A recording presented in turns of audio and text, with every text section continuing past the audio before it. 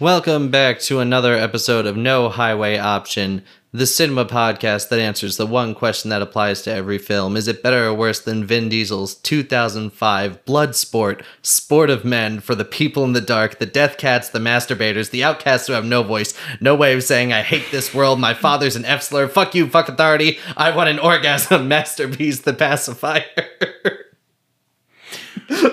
Ooh. I'm Connor. I'm one of your hosts.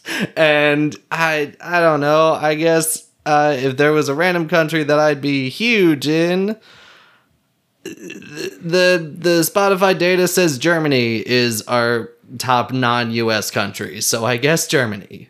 It seems like cheating. Hello to the Germans. Guten Tag. I'm your other host, Luke. They love me in Australia for my band. We sing Lemonhead. Uh-huh. You don't want to say more of that Michael Shannon quote? No, that's good. I'm good on that one. And we have a returning guest with us today. Do you want to introduce yourself? What's up? My name's Nathaniel Marlowe. You can call me Natty. And I used to have a hockey podcast on SoundCloud. And one of my episodes, for whatever reason, blew up in Indonesia. It just shot up by like 200 listeners. I'm like, oh, that's awesome. And then they all come from Indonesia. I'm like, nope, they're all bots. So if I'm gonna be famous anywhere, all the Indonesian bots have my socials, I guess. We have an episode on YouTube that we're pretty sure people think is just the link to George of the Jungle. And that one has 3,000 views versus the rest of them have like 12. Yeah. Not big on YouTube, except for when people think it's a full movie. Speaking of full movie, today's film is the 2010 music biopic drama, The Runaways, starring Kristen Stewart and Dakota Fanning, which was given to us by Jade. Do we have any history with this movie whatsoever? No, I had never even heard of it. In fact, I've heard of the movie because I've heard of the band. And when the movie first came out, I really wanted to watch it, and I just never got around to it till just now.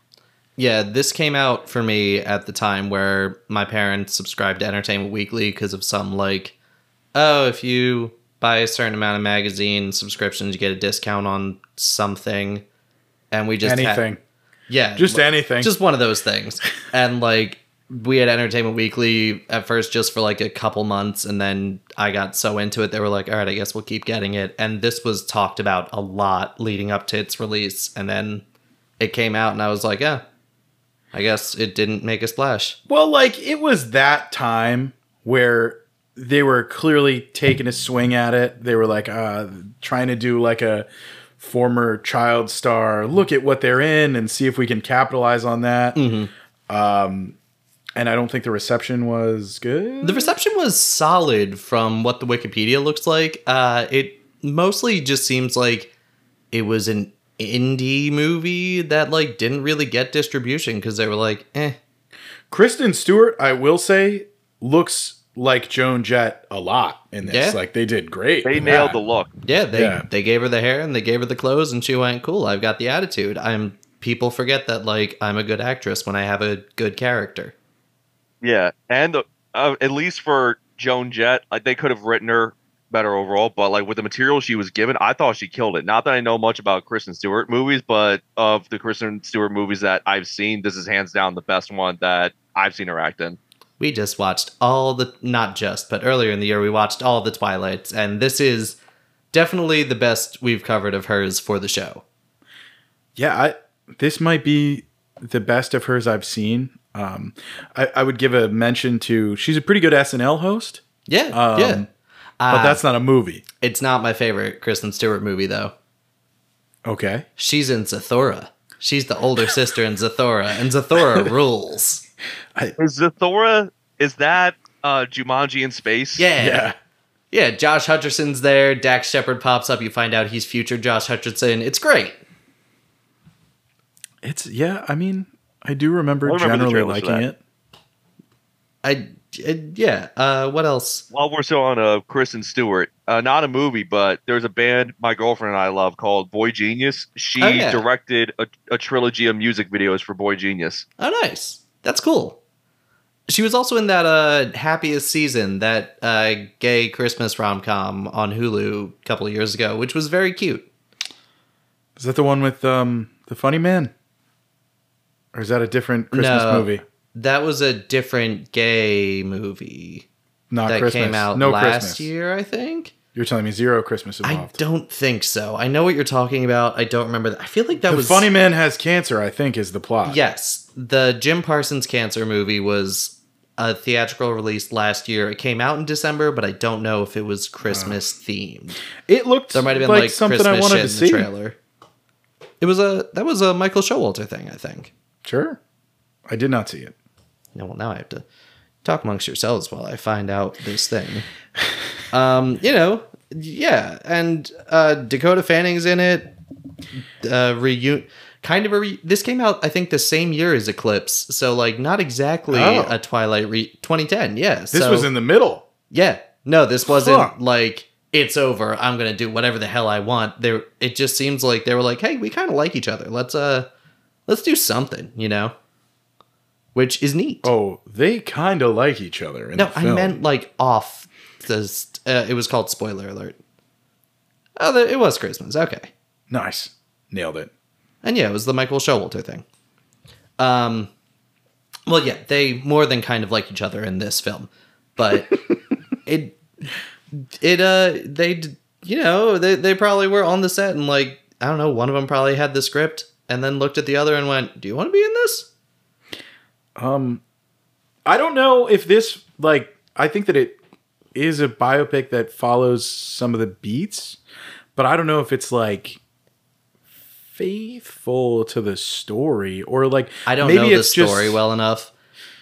I don't know. It might just be a thing where it's, like, it does the broad strokes. Yeah, it's one of those things that when I was watching it, I was like, because I've complained on this show a number of times about like the paint by numbers, walk hard, think about his whole life, music biopic nonsense. Yeah, we know you hate biopics. I don't. We've heard it. I don't but like when it feels You just like hate them when they follow the story of the musician. when it feels like it's doing the paint by numbers Mad Libs thing. Yeah, and this one didn't, like, you could tell it was following the beats, but it didn't feel like it was filling them in, just like copy paste. Okay, let's take out Freddie Mercury and put in Bob Marley. Like, If I don't know why you're always on the Bob Marley movie. It hasn't even come out. We haven't it's the one seen that it. because it's the first one I thought of. It felt like they had a bunch of like things written on pieces of paper on a big bulletin board, and they were just hitting them with darts. That's sometimes how people make a script. That's precisely how I feel about this movie, and I'm glad we all three of us kind of share in that sentiment, where it just feels like they're throwing darts, but also it feels like, even though we don't know much about the actual Runaways band, just watching it, you knew they changed a lot of things or they cut out some stuff. Because part of it, is it just me, or does the movie feel rushed? It like definitely super rushed in a way. The beginning feels like it really like focuses on this is how they got together, and then after they get together, it's like boom, fame, Bam. boom, boom, boom. Now she's done. She went to rehab. She's in a store. Sad ending. It's like, oh, okay. Yeah. We're done. Interesting. Hopeful ending. Yeah, sad and hopeful, a combination. They did kind of make it seem like she wrote the rock and roll song. Which that part of it, I know she heard it somewhere, and she was just like, yeah, that's going to be my thing. Well, I mean, I think that Joan Jett had like... She's like the cover of that song that Yeah. like... I think she had like some hand in like producing or writing this movie or something. I mean, she definitely... I would say the thing that this movie does a disservice to is like the performance career of Joan Jett. Because it's just kind of like a throwaway at the end, like... Well, because... nobody thinks about David Bowie and his band, and then she like does it. But you don't see like... They did the Runaways for a little while, and then she like was hugely successful. Yeah. But it's not a Joan Jett and the Runaways movie. It's just the Runaways. And since Sherry Curry was the front woman, then she's got to be the focus. Yeah, I think what they did, I think they got the rights to her story because I think it's based off her book. Mm-hmm. But Joan Jett was the executive producer. Yeah. So the main focus, like I did like that the main focus was Sherry Curry and Joan Jett, but they apparently completely removed / changed the name of one of the real members of the band for the exact opposite of the Sherry Curry thing. They couldn't get the rights to her story or something crazy like that. I think Sadie West, I think that was who they cut out. And I think she actually threatened to sue Joan Jett. If they included her story in the movie as well. So there is a character named Sandy West in the film. According to the Wikipedia cast list, Robin Robbins is the false name of the bassist Jacqueline Fuchs, who was an attorney in the entertainment field who did not want to release her life rights. That's right. They got rid of Jackie Fox. Okay. And you're right about that. And also, she's played by Aaliyah Shawkat, who's maybe from Arrested Development, and she doesn't say anything. She's just there, and you go, "Oh, right, that's the cousin." Yeah. There was some beef here. I think like there is something to be said for like you can't just fucking make a bunch of teenagers famous and then just leave them alone somewhere. Yeah. Stuff's gonna happen. I feel like we've seen that multiple times throughout life. But yeah, no, it's like a bit of a cautionary tale, and it's like a true story of how they got big. And I don't know, it's a thing where a director put Michael Shannon down and went, we need you at 400% at all times. And he went, I can do that. He went, have you seen me piss my pants in a thunderstorm? Character he plays, Kim Fowley, that is 100% how he was in real life. Nice. So with the material Michael Shannon was getting, I mean, Michael Shannon, no offense to him, kind of looks like a corpse anyway. Oh, okay. But the real life Kim Fowley looks like the corpse of Michael Shannon playing Kim Fowley's corpse. What a weird, like, oh wow, wow, yeah, he does really look like him. You looked it up, didn't you? Yeah, I did. The first picture, he looks like a Rankin Bass Christmas special, being like, this is an old dead man. Yeah, I think it's a weird afterwards thing, like in the credits where they were doing what everyone did, and about him, they were like, you can still see his dumb ass. He has green hair. That part was weird. Yeah. That was a real thing they put in. That's not Luke ad-libbing. That was a real thing they put at the end of the movie. You can still see him walking to Sunset Strip with green hair and a cane. It's one of those things that, like, I guess they were trying to be like, oh, we're still like irrelevant or irreverent. We're still like, what? Not wacky, but like we're punk. We're like, we don't give a fuck what people think. We're just gonna put whatever in the ending. We're Leonardo DiCaprio in bear suits. Yeah, I know. I don't know what word I was trying to say. What if the band was the Revenants? I'm sure that's a band. As people in bear suits pretending to be Leo? I don't think it's people in bear suits pretending to be Leonardo DiCaprio. And a great idea for a band, though. Getting the Oscar for the wrong movie. What do they play? Like, what kind of music do they play? If it's folk metal. If it's anything like The Revenant, just a lot of grunting.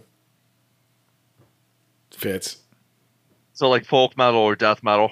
Yeah. I'd listen to that band. Yeah, instead of screams, it's just... Almost a scream.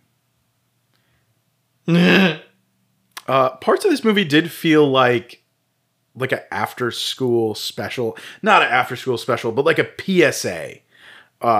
Like the movie 13. Or that commercial where they're like, you wouldn't steal a horse. What? That was the vibe. I don't. This doesn't feel like a movie piracy warning to me. You wouldn't eat a baby. Isn't it like you wouldn't download a car? Isn't that what it actually is? Yeah, oh, that's a great one. Yeah. Where they were but for people who from don't understand pirating music. Yeah, music and movies. You wouldn't download a freaking car, would you?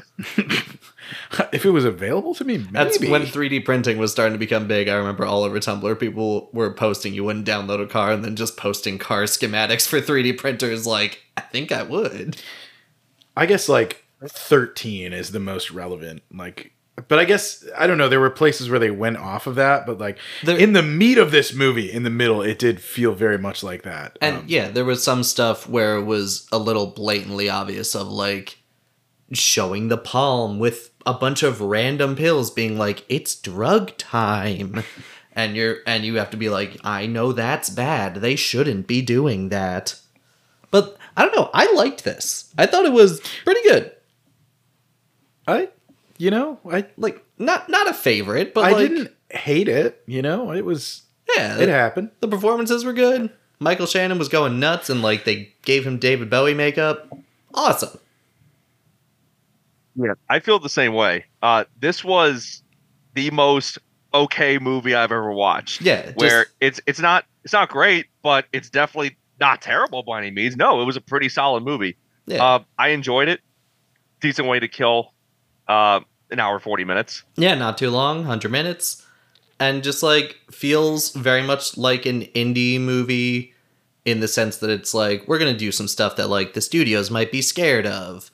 But then at the same time, it's not, like, incredibly transgressive where you're like, ugh, why the fuck would they do that? Like, there's some stuff where it's, like, small. It's like, what's the opening shot? A drop of period blood. Oh, the studio would never let us do that. And then it's like, and then we're just gonna do normal stuff. Oh, look, they're pissing on a guitar. Studios might not like that. But, like... Which, based on the actual Runaways story, they toned down a lot of the stuff for the movie. Mm-hmm. Yeah. I think they wanted you to be like, oh man, we're doing all kinds of crazy stuff. But then like, did they? I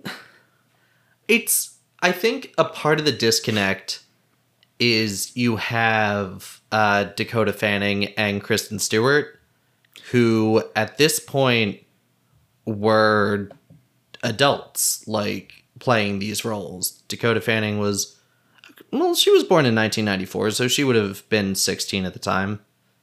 So, but she looked, I don't know, like, it's one of those things where, like, they're doing all this stuff and you're supposed to be like, man, this is fucked up because they're 15, like, or, like, Sherry's 15, like, they're all very young and they're treating them in this fast-paced world and, like, everything's just, it's messing up their entire lives, and it doesn't really come off as that, you know? Yeah. Yeah, I don't know. And I don't know that I really needed it to be more in your face. Like, I needed more stuff from it. But it did suffer from the fact that it wasn't. Like, I didn't want to see anything more from the, like, photo shoot. Like, I didn't need to see anything more, but because that was what they gave us, it made the band's reaction insane.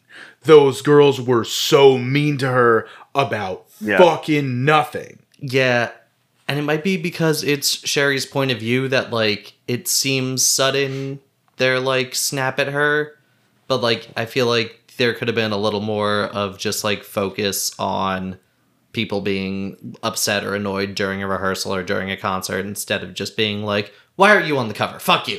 It's like, oh, okay. Yeah. I think they were trying to imply like that there was the pornography portion of it as opposed to like being explicit about it. Because again, like as I mentioned earlier, like they toned down a lot for this movie. And apparently from what I heard that the real life photo shoot was her naked. Yeah. So they, especially like with the main character being underage, like they definitely had to tone that down. Maybe they should have gone older actresses so that they could have done like a more in your face movie. Yeah, maybe it's tough. Like, right. Because because they got everybody at the age that they did, they looked the part. Even if I looked up pictures of Cherry and put it next to pictures of Dakota Fanning, and like that, they did it. Like she looked just like her. Yeah. And one thing that helps, and one thing I find interesting, is that I actually didn't realize it was Dakota Fanning until earlier today. Oh yeah. Oh wow. I not once did I think it was her. I mean, yeah, she's really good. That's the weirdest thing about this movie to me is, as I've been thinking about it after watching it today, is I don't think it's perfect. I think it's just a solid, like, yeah, that was good. That was all right. Like, if someone asks, should I watch it? I'll go, maybe if you feel like it. But I don't have, like, this is the definitive way to improve it. It's like, it's just good, and I don't really know how I would change it a bunch. I think it was, like, fine. Like, I was fine on it. But it suffers from the biopic thing where there's, like, a million biopics, and a lot of them do the part better. Yeah. Yeah, I think they could have added another 30 minutes in there, because some scenes feel super rushed and other scenes feel too drawn out. I feel like if you add another 30 minutes to the film, you can draw out more important moments from those scenes that feel super rushed. I think you would have more character development that way. You would care more about the characters that way, and I think you would also care about more characters as well.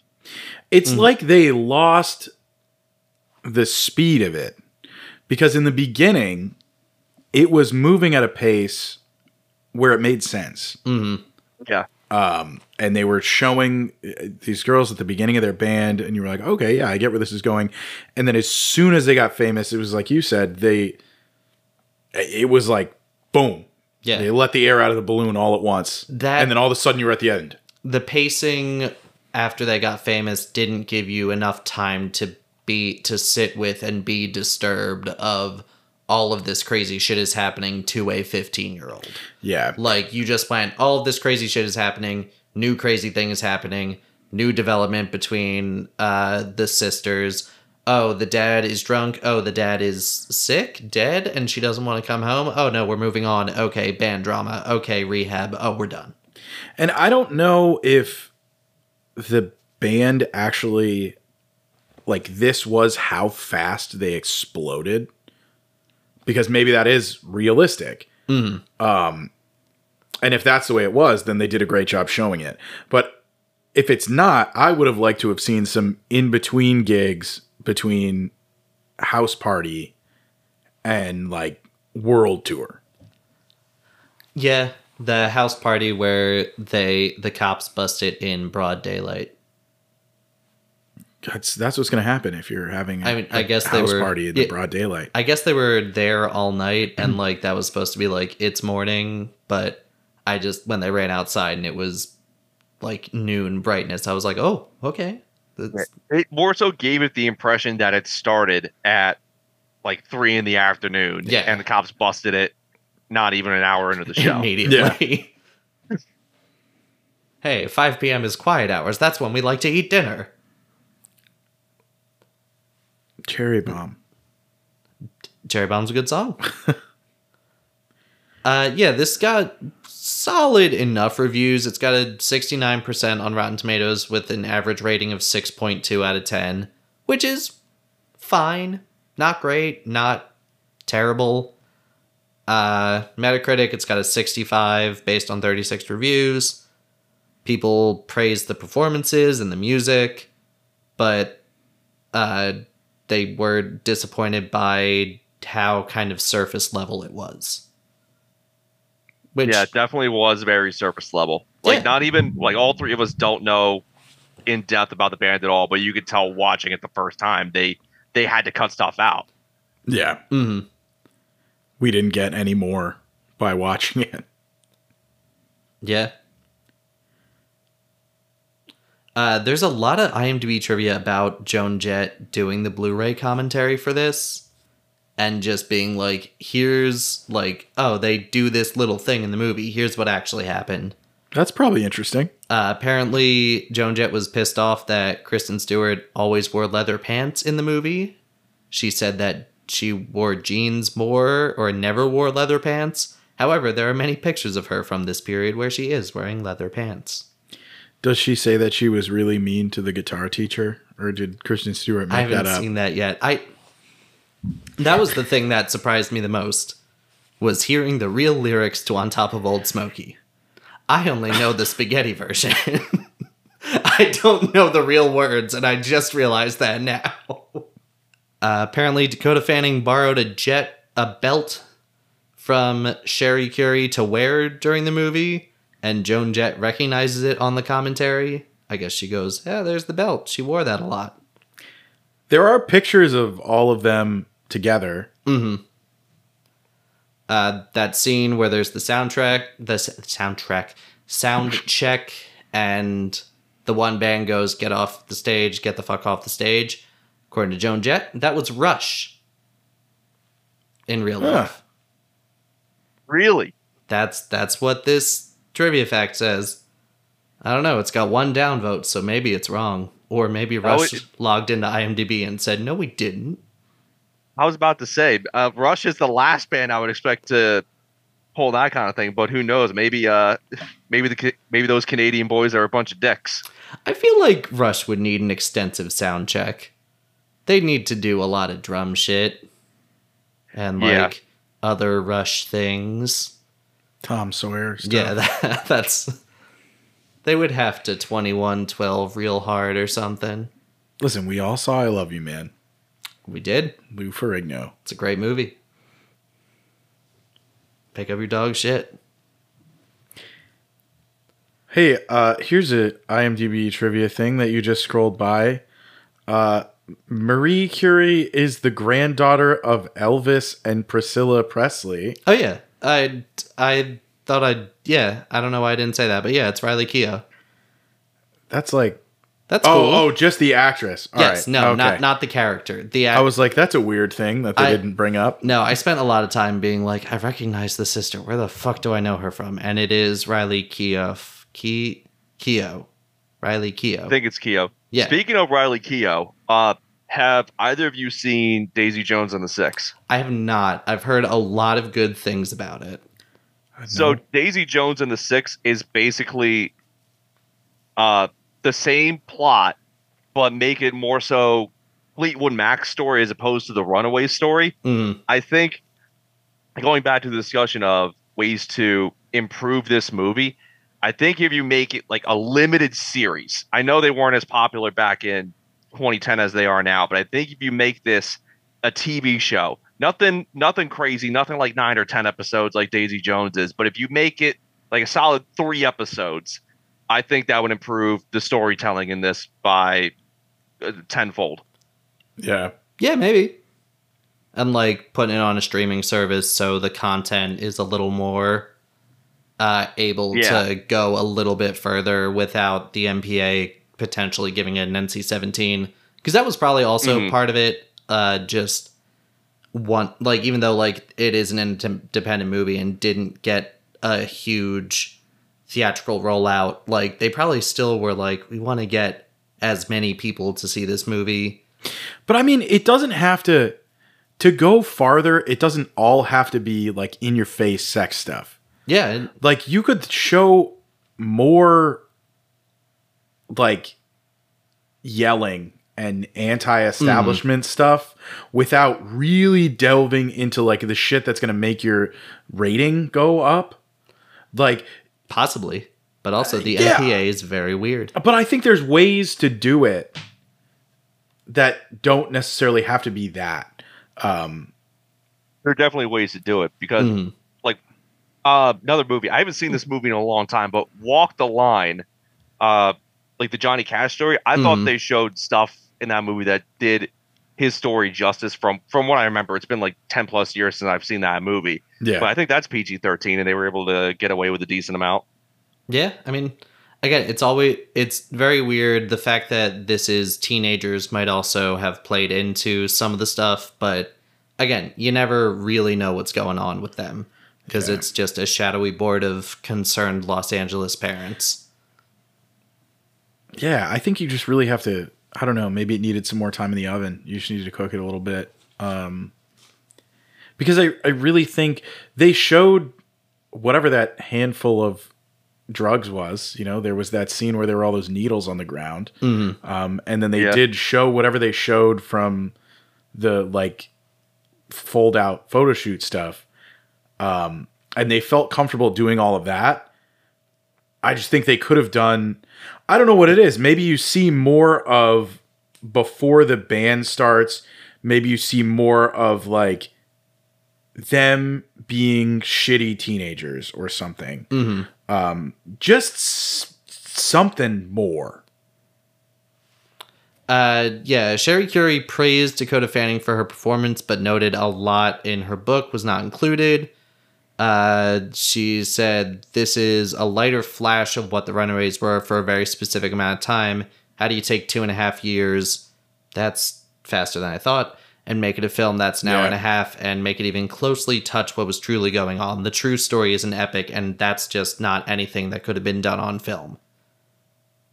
Yeah, but that's, I feel like, so you don't, if that's the takeaway, if you're like, we have so much, how could we even do it?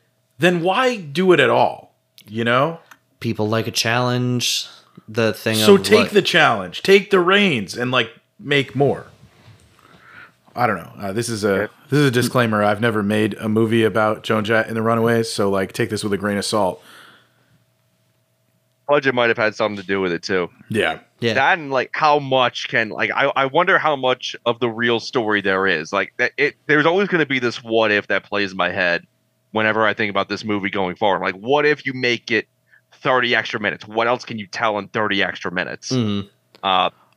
Or like it's kind of also just like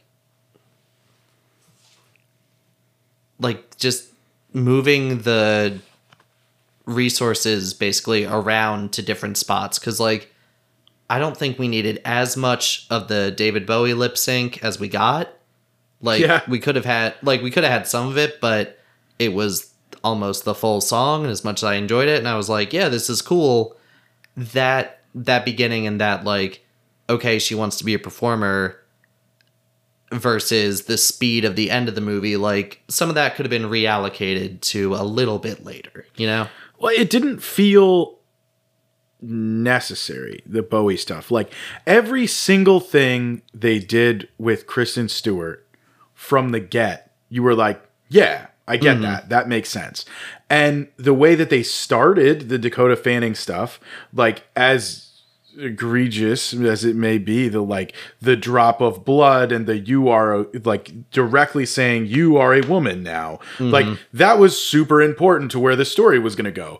But then like the Bowie stuff was, you were interested in performing and being interested in performing and first time dealing with hecklers, which leads to Michael Shannon's heckler drills of just throwing shit at women in his garage. Or in the trailer. That part I actually thought was good, because I mean back then, I mean like women in rock now still don't get enough respect. Even 50 years after the Runaway story. So I thought, especially for the time period, I thought that scene was rather fitting. Yeah. Because it did help prepare them for what they would have to go through. I don't know how much heckling they ever received, but they were one of the only and certainly the biggest all-female rock bands out there. And then even nowadays, like how many huge like female bands or like female fronted bands do you think of? There aren't that many of them that are huge. Like one of my favorite bands is Spirit Box, but they're not a huge band. They're huge for the scene they're in, but they're not one of, they're not an Evanescence. People know Paramore. That's not all ladies, but like Haley's out there. And I think they do. I mean, they definitely touch on that here.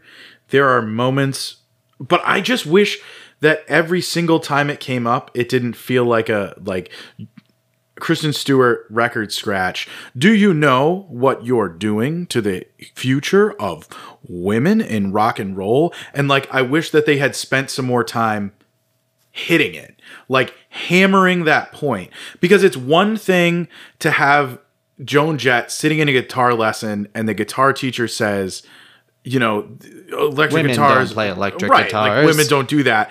And that's like one point of it. But it's another thing to spend 2 hours with an all-female rock band on the road, actively feeling like they're not being like respected for all of what they're doing, right?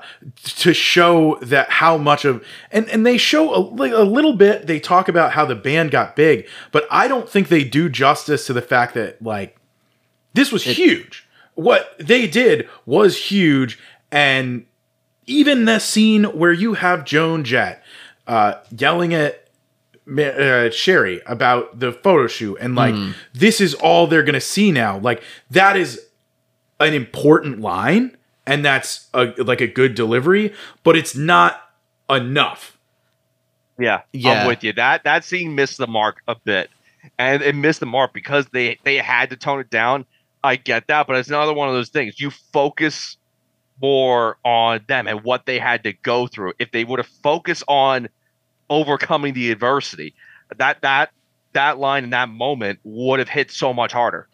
I get that. To just play the different side for a second of like, it was revolutionary, it was a huge deal, but did they ever feel like that as it was happening, or were they just like, we're just doing a band, you know? I think that even to that point too, but like I don't even think we got enough of them not feeling like it wasn't that big, because I don't think we ever get a good sense in this movie of how what it was and how big it gets. Because like the thing that surprised me was like, okay, they're getting bigger, and then snap, they're in Japan, and it's like, you're huge in Japan, and it's like, oh, okay, but I wanted to see more domestic success, if that makes sense, or like see more of a gradual climb, and then it's like, oh no, wait, they're already big.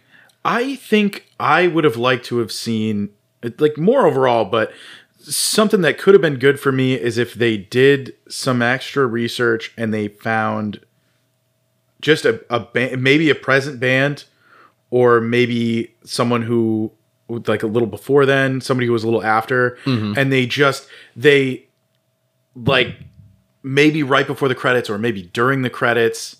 I don't need to see. Sometimes I like the text, and sometimes it's nice to see they went on to do stuff. But I think what would have been more impactful is if they put something like a little bit of text about what the Runaways did for the future of rock and roll, and then they had a similar band up there. Mm-hmm. Yeah, especially because the actual music was revolutionary for its time. Yeah, like you remove the all-female band part, even the female vocals part out. Like what they were doing was basically combining Black Sabbath with the Ramones. That's essentially what the music was. And it's good music. And that hit.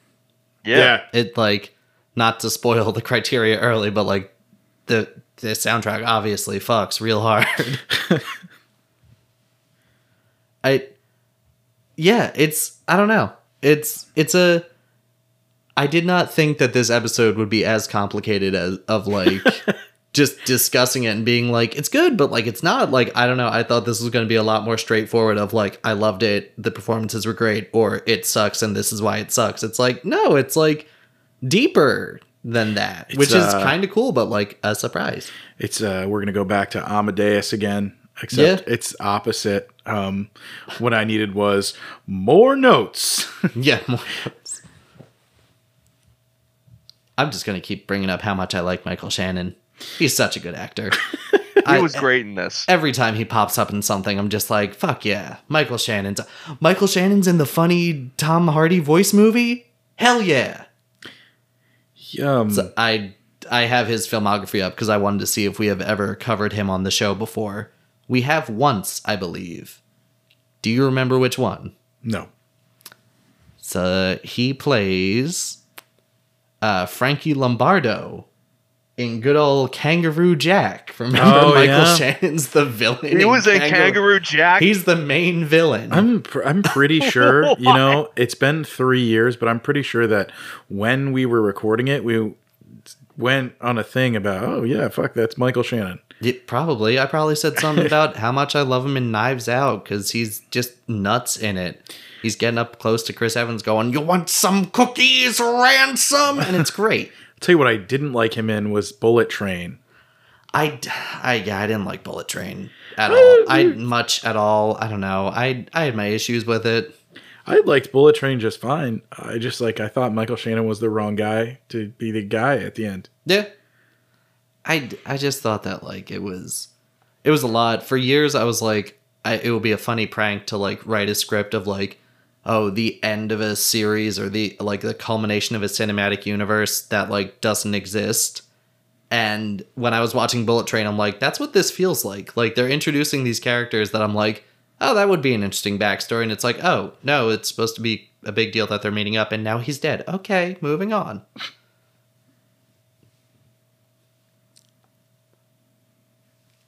Who's all right as the villain in Man of Steel? That's the one movie I think of when I think of Michael Shannon outside of this one. Yeah, he was General Zod. He popped back up in The Flash and was like, I don't know what the fuck I'm doing here. I'm just going to keep saying there's that movie where it's a thunderstorm and he pisses his pants. Take Shelter's good. Take Shelter was very good. I thought that was really cool. He was also in Midnight Special. Isn't that the same guy? I think it is. He's just fucking... Yeah, Jeff Nichols. Just pointing out Michael Shannon films. Michael Shannon films we had to watch in college? Yes. Has Jeff Nichols done it? Oh, the Bike Riders is the next Jeff Nichols thing. Now I'm more interested in it. Besides the funny voices in the trailer. It's a thing that's coming out soon, but Tom Hardy's voice in it sounds like a 10-year-old doing a Marlon Brando impression. And Jodie Comer's voice sounds like a 90s SNL character called Little Miss Midwestern. They're very strong choices. But, you know, it'll probably be something. So in the band, there was Dakota Fanning. There was Kristen Stewart. Yes. There was... Maybe. The girl from Arrested Development who dated Chris Evans. Maybe. And the other girls... had like faces where it was like, I could have seen you somewhere before. Have we seen them somewhere before? The one Stella Maeve Johnson played Sandy West, the drummer. She was in Brooklyn's Finest, Transamerica, Butt Whistle, Take the 10, Starlet, Asylum Seekers, a couple of Law and Orders. SVU? Any SVU? Yes, she was Leslie Sweeney in the episode Influence. What year is that? 2006. Oh, that's like vintage SVU.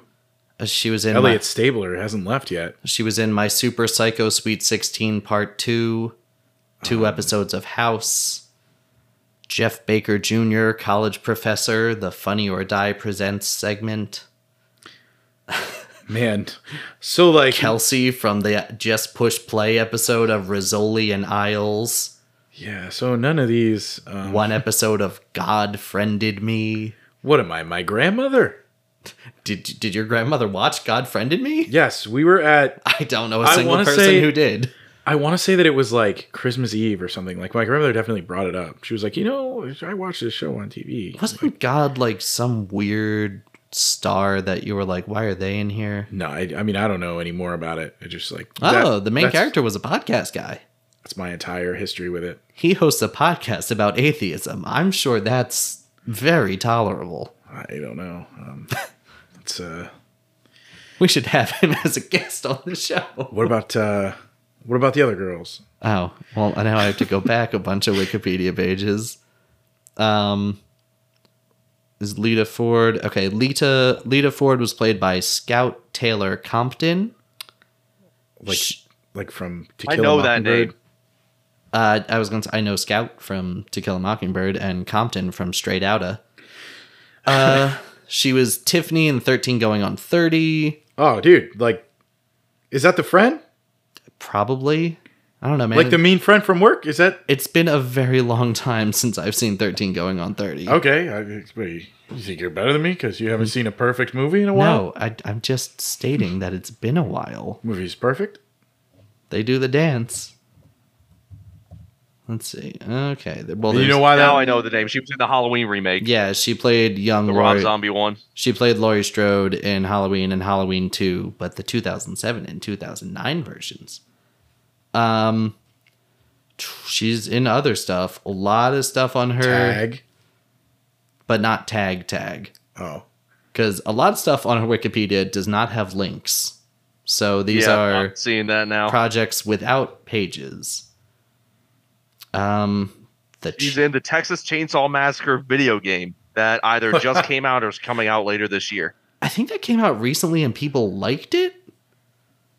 I feel like that's another one of those like asymmetrical horror games where it's like one person's the killer and 4 people are on a team. They're doing that with Killer Clowns from Outer Space too. I don't like the format. I know a lot of people do. And I think that's just because like I never got super into like team-based gameplay. And it's like what you did as a kid, I feel like it's hard to break out of. And like I was a PlayStation 2 kid, so I did a lot of like single player experiences. And so by the time like multiplayer really fucking exploded, I like didn't have anybody to play with. And then I got a PS3 like as an older kid. I was like 17 or 18 and everybody else was already on their Xboxes. It's kind of neat in this, even though her character could have been cut because all she does is go places. We're moving to Indonesia. But Sherry's mom is played by Tatum O'Neal, the youngest Oscar winner of all time.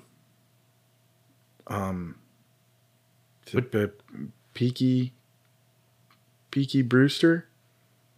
Punky Brewster? Tatum O'Neal is not Punky Brewster. What the fuck are you talking about? Who's the kid? What did they win the Oscar for? Paper Moon? I don't think so. Yes, it is. Oh, all right. Well, then. That's just Punky Brewster was a TV show about Like a kid, wasn't it? a kid who had an old man friend. She hung out in a treehouse or something. All right. Well, that kind of seems like something that should have won an Oscar. It couldn't have if it was a TV show. It's messed up. I don't think so. I think that's just the separation. So the short answer is no. We didn't know these girls from anything else, except for maybe I've seen them in a floating episode of SVU. And Natty knew the And one girl from Halloween. Natty knew them. Natty knew Laurie Strode. I have not seen Halloween 2. I haven't seen any of the Rob Zombie ones. The only one I've seen is the 1978 version, because last year I was going through my, not last year, 2 years ago now, of I gotta watch a lot of classic horrors, and that was one of them. I saw that one, and then I saw the, recent I also the recent continuation, the first one from the Halloween trilogy. Didn't you guys see Kills in theaters? I did see Kills also. I did not see Ends. I think I saw the 2018 one as well, and that was just oh yeah, this is, it's happening. I think the first one was decent. The second one, it's what your bag is. And horror is already not really my bag, but also they kill the guy, they kill him and then he's and he's up again, you know? And he's just the spirit of evil. And he wasn't the spirit of evil before. He was a guy. Yeah. He was a guy in prison. You didn't lock up the spirit of evil. That was the whole point of the 2018 was to be oh, well, in these later sequels, they were this was actually a cult baby and he's possessed multiple people before and blah, blah, blah. But then they were oh, but if we just make him a dude. That's up my alley. But yeah, but if we just make him a dude again, then this is kind of boring. So we gotta give him some weird super shit again. I like the boring dude. Give me more of the boring dude. When I was a kid, I loved boring, dude. For whatever reason, I loved Halloween 4 and 5. Like those two freaked me out as a kid, and I loved it. I didn't see any of them until I was like an adult. Yeah. Like it was a couple of years ago. That was one of the many movies that my mom was like, this thing scared the shit out of me. Like, I don't think you'd ever be able to survive it. And I was like, okay, like, I'll never watch it. And then I watched it and I'm like, it's scary, but, you know, it wasn't as bad as she was hyping it up to be. Because she was like, yeah, because you saw it how many years after she did. Well, yeah. But, like, she was like, oh, you might hear this story again on a future episode. Who knows? But she was like, yeah, like, I don't know. Like the scariest thing I ever saw, like I saw Halloween because my friends and I wanted to see a different movie and it was all sold out. So we saw that. And the music is so scary. Like I had to sleep with the light on for a week, blah, blah, blah. Like it was that and The Shining. She was like, I was babysitting a kid and they were watching The Shining. And I got so sick because I kept excusing myself to the kitchen and they had cookies in the kitchen. So I just ate a bunch of cookies all night and I was just like, this sucks. And then I watched The Shining and I was like, ha ha ha, Simpsons episode reference. Anyway, The Runaways. Another movie I haven't seen in forever. I wonder if it'll actually scare me this time or if I think it's just going to be goofy as hell again. There's definitely scary stuff in it, but I don't know. It's one of those things that's been parodied to death in pop culture that like you watch it and you just think of all the other things that have already done it. And then you're like, oh, it's not really scary. Cause like the boy's got the shinin. You want to get sued? You know. So The Runaways, had a budget of 10 million, grossed 4.6, but like limited release, super indie. Not that surprising. Damn. I mean, 4.6 million in only 244 theaters. That's not god awful. Yeah, but it's not the break-even point. Yeah, it's not a blockbuster success. And I think this with was a budget like, of only 10 million, I could see why the movie felt rushed. Yeah. Yeah, it's very much a Sundance indie movie. Which, like, you know, it was initially slated to open in 1,400 theaters. I don't know what happened. I also don't know what happened. I don't know if that's or because it opened limited, did it expand? But it doesn't say anything on Wikipedia about that. Probably because I was busy being 16 years old. Because of its average opening weekend was 805,000, which is not great. Placing it at number 8. It's more than I had at 16 years old in 2010. That's more money than I have now. Placed it number 18 to the box office, averaging 3,300 per theater. Most of the audience opening weekend were 25 or older, so the distribution company Apparition changed their marketing strategy because they shut down. Oh. They had a sudden shutdown, so that's why the 1,400 theater wide release went down to 200 something. The whole thing shut down? It looks like it. All right, after they put the movie out? Let's open another Wikipedia page. The worst timing ever for that to happen. Yeah, you lose 1,200 theaters and you shut down. It launched in August of 2009, and it was like, we're going to do art house and independent movies. And then they did this in May of 2010. It says they released 6 features and 1 short in that quick amount of time. Let's see what we got. Bright Star. Is that? I don't think it's the musical. Bright Star, Black Dynamite, The Boondocks 2. Oh, dude. Boondock Saints 2, not the Boondocks 2. Saints 2. Terrible movie. But like, there's the end of it. Pretty decent. Made me want a third one. And also there's like the speech is from that one. The one where they're like, men build shit. Like that's from that movie. I haven't seen it. Not from the good one. The Young Victoria, The Runaways, The Square, and a short film called Spider. And then, yeah, like this... Black Dynamite, I think, is the most famous of these movies. I feel like people know Bright Star. I know the musical. Yeah. It's not that, though. I know. But, yeah, like, it was starting to shut down. And then it fully shut down in September. It was supposed to distribute Terrence Malick's Tree of Life movie, but then they were like, we can't do that. So here you go, 20th Century Fox. Have fun with whatever the hell this is. So this just really, like, was bad timing. Yeah. Because, like, this would have been this is going to be a weird one. This would have been like a Elliot Page level movie where, like, it's not like the best movie you've ever seen, but like, it has a following and it did well. And it could have been like a breakout for, even though Kristen Stewart had already broken out in Twilight, it could have been an even bigger breakout of like, but she can do shit outside of it. Yeah, like that kind of sucks for the rest of the like other people. Like the one girl is Elvis's granddaughter, so like I'm sure she's fine. Yeah, she's doing stuff. But like she was in Zola. And the one girl was in the second Halloween movie, but like I feel like that's kind of directly the trajectory of like Kristen Stewart and Dakota Fanning already were established and they had other shit. And this like could have been a vehicle for those other girls who like just didn't get their shot. I mean, I guess that's the nature of the business, but like that's kind of booty. Yeah. Also, outside of Joan Jett, it almost kind of feels, and Lita Ford too. It almost feels like a metaphor for the band. Yeah, in a sick kind of way. that's who's the what biggest should star in the happen. movie? They should make a movie about the in movie. Another couple of years about the making of the movie, but not like a The Room style comedy.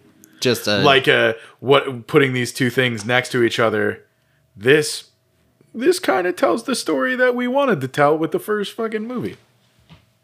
And it would be very interesting to see who could play Kristen Stewart. According to Variety, they had like a post-mortem, I guess, for the movie.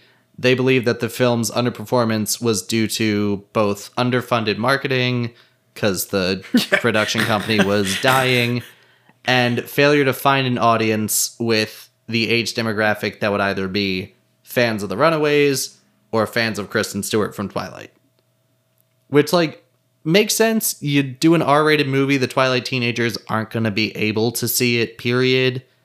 And the older Runaways fans might be like, why the fuck is the Twilight girl Joan Jett? I don't want to see that. Oh, certainly. In 2010? Yeah. Oh my God. Yeah, so he like was not the apple of everybody's eye back then. Yeah. She weirdly still isn't, which like I don't understand. She got a bad rap for a long time. Yeah, I think she's great. And like of the actual people in the band, she's probably still the biggest star out of the bunch. Yeah. Oh yeah. But Dakota Fanning did do Charlotte's Web. No pig in this movie. There is no pig in this There movie. is no pig in this movie. Yeah, Dakota's still working. I don't know. She's in Once Upon a Time in Hollywood. He was.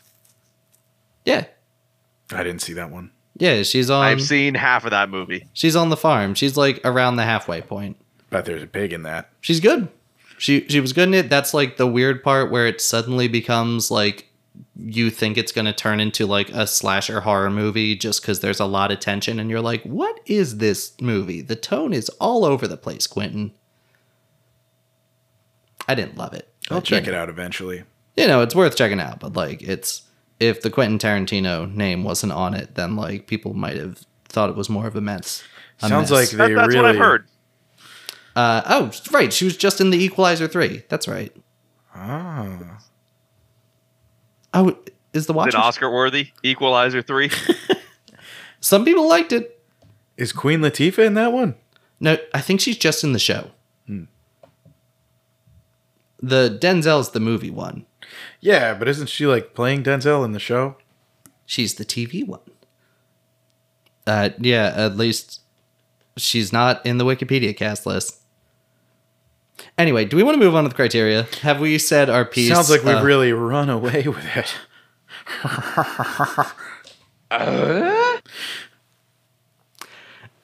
So.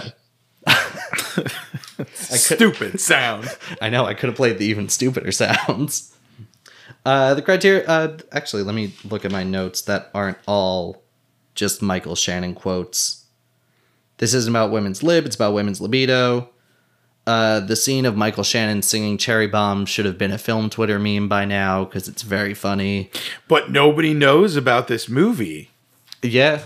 Except Jade, I guess. Shout out to Jade for being the only one to know about this movie. I knew about it. I just didn't see it. Yeah, it took me 13 years to finally watch it. Yeah.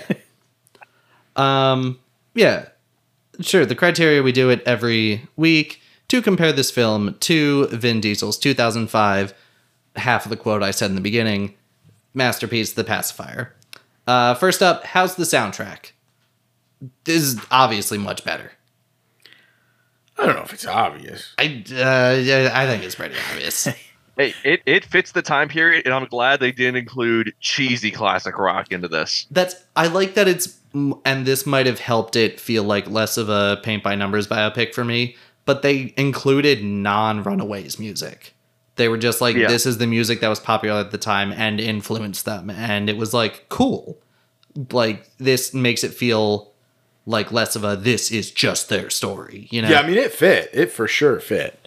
I could have done with maybe a little more Runaways music. Mm-hmm.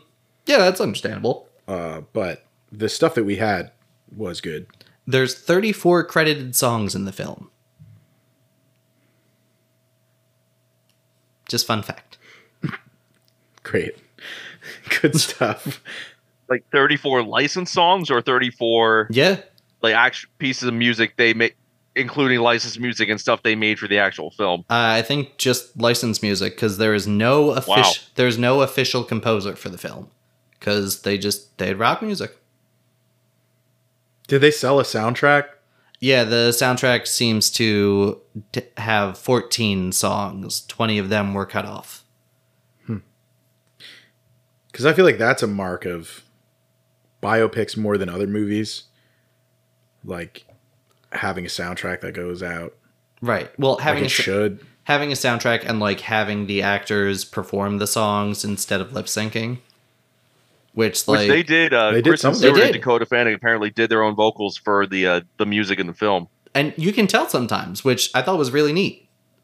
And like sounded good. That's one thing I will say. It felt like they were performing songs that they wrote. I did get that vibe. Do you think it was better or worse than the Pacifier soundtrack? I'm not an expert on that soundtrack, but I imagine it's better than that soundtrack. Okay. Next up, is there anything in this film that's as memorable as the Peter Panda dance? It's got to be the first Cherry Bomb time with Michael Shannon. What a horrible way to learn a song. What a funny way to learn a song. He's going nuts. But like the same vibe as Birdman, the same vibe as the best scene in that movie with what's his name? Michael Keaton, Edward Norton on stage going like, fuck you guys and fuck that and fuck you, like you should do this and this is how you should do the scene, and then they do the scene and it fucking slaps. Like the same energy. I like when he talked to the critic in that movie. I liked Birdman. Yeah, Birdman good. I thought the ending was dumb. It's back and forth. You know the original ending they were going to do, right? He like just flew. No, they were going to have like his whole like, oh, what is he doing thing. But then you know how in the beginning he was talking to the Birdman poster? Yeah. They were going to cut to Johnny Depp talking to a Jack Sparrow poster and be like, the cycle begins anew. Yeah, that also would have been dumb. That would have been dumb, but I would have laughed my ass off. My Peter Pan dance is also Michael Shannon. It's just his looks. He is dressed very funny in this based on just compared to other Michael Shannon costumes.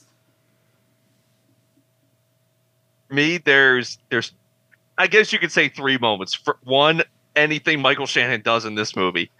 2,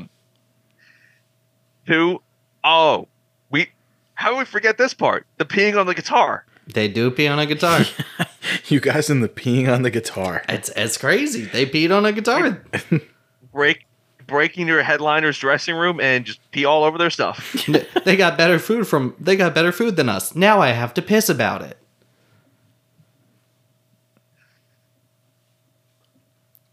And for me, number 3, when Sherry goes to the grocery store and gets not 1, but 2 onions to go with her vodka.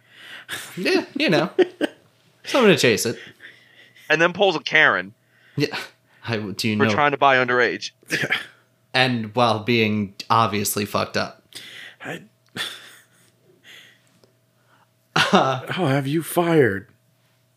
Like, you're a rock musician. Yeah. You're not the fucking queen. Well, and she's like, here's my ID. And then they just stare at her. It's like, you are famous. And you That's are a famous library for card. being 15.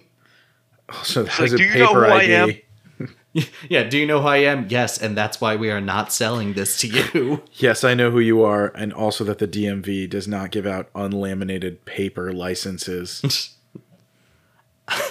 They do when it's an interim license and you're trying to switch your states. But they're not the same size. Because I tried to do that at a restaurant once just to get a beer, and the woman freaked out and was like, I don't know if we can accept this. How do I know this is you? And I was like, okay, that's fine. I don't need a beer. I just wanted one. And she, like, panicked. What I'm hearing is Connor did the same thing at a restaurant. No, you weren't there. That's right. It was me and Chris. But no, like, I was like, can I have a beer? And she's like, I have to card you. And I was like, that's weird. I'm 27. But, like... He said, do you know who I am? I was like, I'm changing my license to a New York license. Here's the official state-issued interim license. I'll have you and replaced she's like, at this how do I know Applebee's." this is actually your name? I'm like, it is, ma'am. Everyone, listen, ma'am, everyone's replaceable at this Applebee's. I am Connor Burke. It was not an Applebee's. I forget the name of the place. Who's your Brad Garrett Carol Kane memorable side character of the film? Michael Shannon. Yeah, Michael Shannon's the obvious choice for me. Also, the mom, because she does her weird actress thing, moves to Indonesia, and she's Tatum O'Neal. Who is not Punky Brewster. She's definitely not Punky Brewster. For me, it's Lita Ford, who they did not paint in a good light whatsoever. I think in real life, the main reason why there was never like a formal Runaways reunion was because Joan Jett and Lita Ford just hate each other so much there was no way it could happen. It'd be like that sometimes. It do be like that sometimes. Last but not least, is there anything in this film that's as batshit insane as the Sound of Music subplot from The Pacifier? Which, in case you don't know, go watch The Pacifier yourself. It might be real. Like this might be a real thing, and if it's real, it's batshit insane there too. But it's the trajectory of how they exploded from house party to, I mean, we're at hotels and we have our own wet bar. The quote from Sherry Curry said that it was 2.5 years. So, like... Yeah, but that's like the length of the time the band was like going around. Like the initial surge can't have been that fast. And if it was, then that is real life batshit insane. It was pretty damn fast. So for me, this was mostly recognizing a plot point from this film in another one. The magazine argument of, like, you should be promoting the music, not just you. The real thing is you should be promoting the music, not your crotch. And, like, just Sherry's on the cover, it should be all of us. In an unfilmed draft from around 2008-2009, written by Jason Segel for The Muppets, then titled The Greatest Muppet Movie Ever Made, you discover that you want to do your nose sigh away from the microphone. No, I did it there on purpose. I know, I'm kidding. You discover that the Muppets indeed broke up because there was a Life magazine article where everybody has a group picture, but Kermit raised his hand, and when the magazine comes out, it says, "Who's the best Muppet?" And everyone was like, that son of a bitch Kermit is raising his hand to take all the glory. So they broke up for similar reasons that the Runaways have issues in this movie. Weird that Kermit did a nude photo shoot. He's always nude, except when he's not wearing his collar. It was later revealed in that draft of the script that he was raising his hand because he had to piss and he wanted to know where the bathroom was. It's very good they did not film that draft. It is a bad script. But I thought it was weird. I was like, they started to do the magazine thing, and I was like, greatest Muppet movie ever made. What the fuck? For me, like the moment that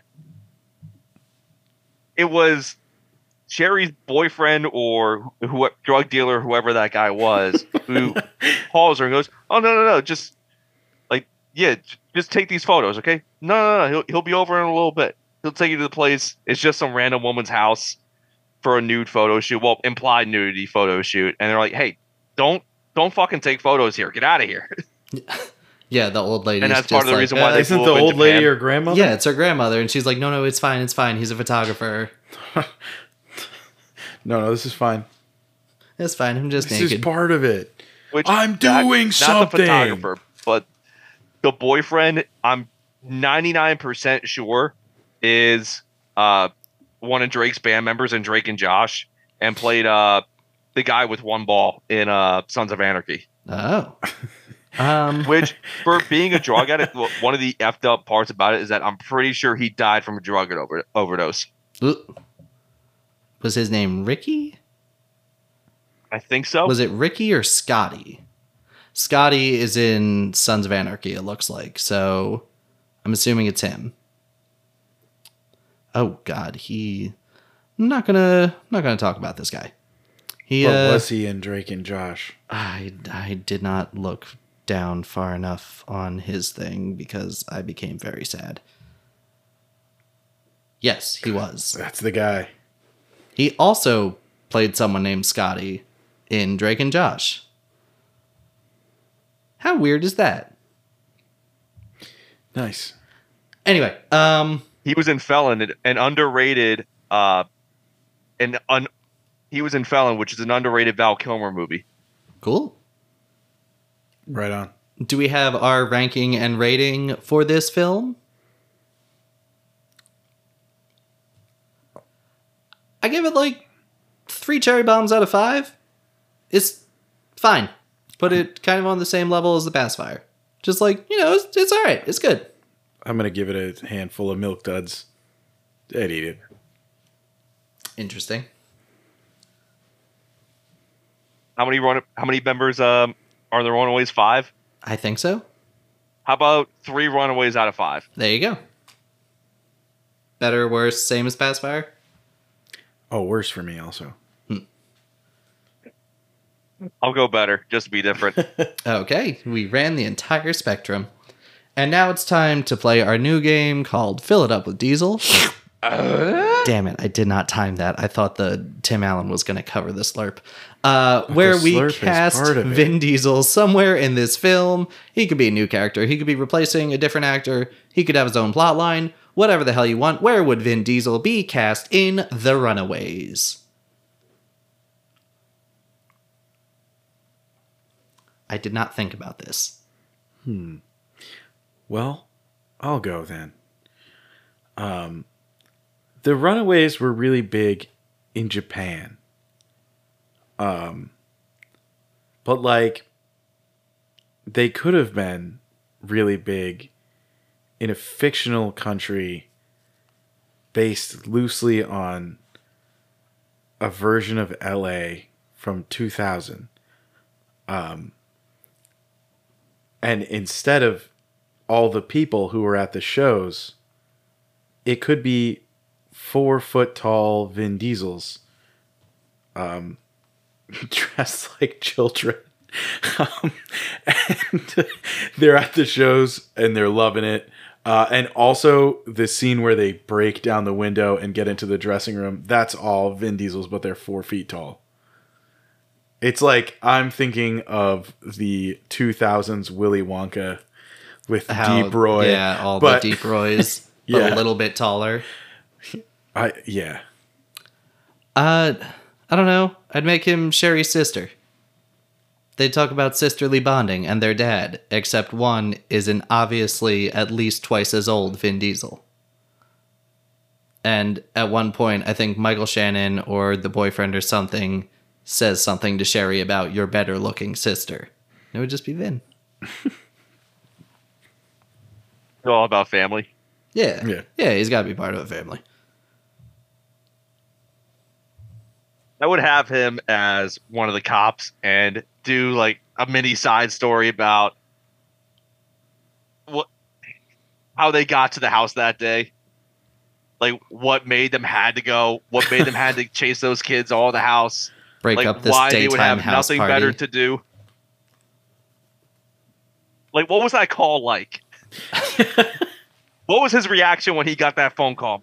Really gotta break This up is a the house one concert? I need to do. That'd be fun. So thank you very much for being on, Natty. Do you have anything you want to plug? Anywhere and people can find you online or anything? Oh, I hope not. Yeah, we'll see what the future holds. But yeah, I'm living a very much normie life right now, which is good because I need that stability again. Nice. It's Fair always enough. It's always good to have some kind of stability. Exactly. Yeah. As for us, you can follow us anywhere. Facebook, Twitter, Instagram, TikTok at No Highway Pod. Thank you, of course, to Ian C. Weber for composing our theme song. I had the what the C stands for in my head ready to go, and then it just came out too soon. Thank you very much to Ian C. Weber for composing our theme song, especially the new one. The C this week stands for... Ian Cherry Bomb. Yes, that's what I was trying to get out earlier. I know that song. That was in the movie. that was in the Guardians of the Galaxy. You can email us, nohighwaypod@gmail.com if you want to yell at us about this movie or any other movie, if you want to request a movie, if you want to be a guest on the show, whatever you want. Just let Actually, have you guys even like listened to the Runaways' first record? Like, you guys have no idea what you're talking about. you can send us that email and you'll probably get a response that just says, no, we haven't, and no, we don't. And I'm pretty sure we made that clear. This is your time to shine. Send us some correspondence. Yeah. Next week we are going to be live in studio with Chris, our former first guest, our first guest ever, to talk about the Roland Emmerich disaster film Moonfall. Those Moonfall sounds. Spoiler, we love Moonfall in this house, baby. I have yet to know how I feel about it.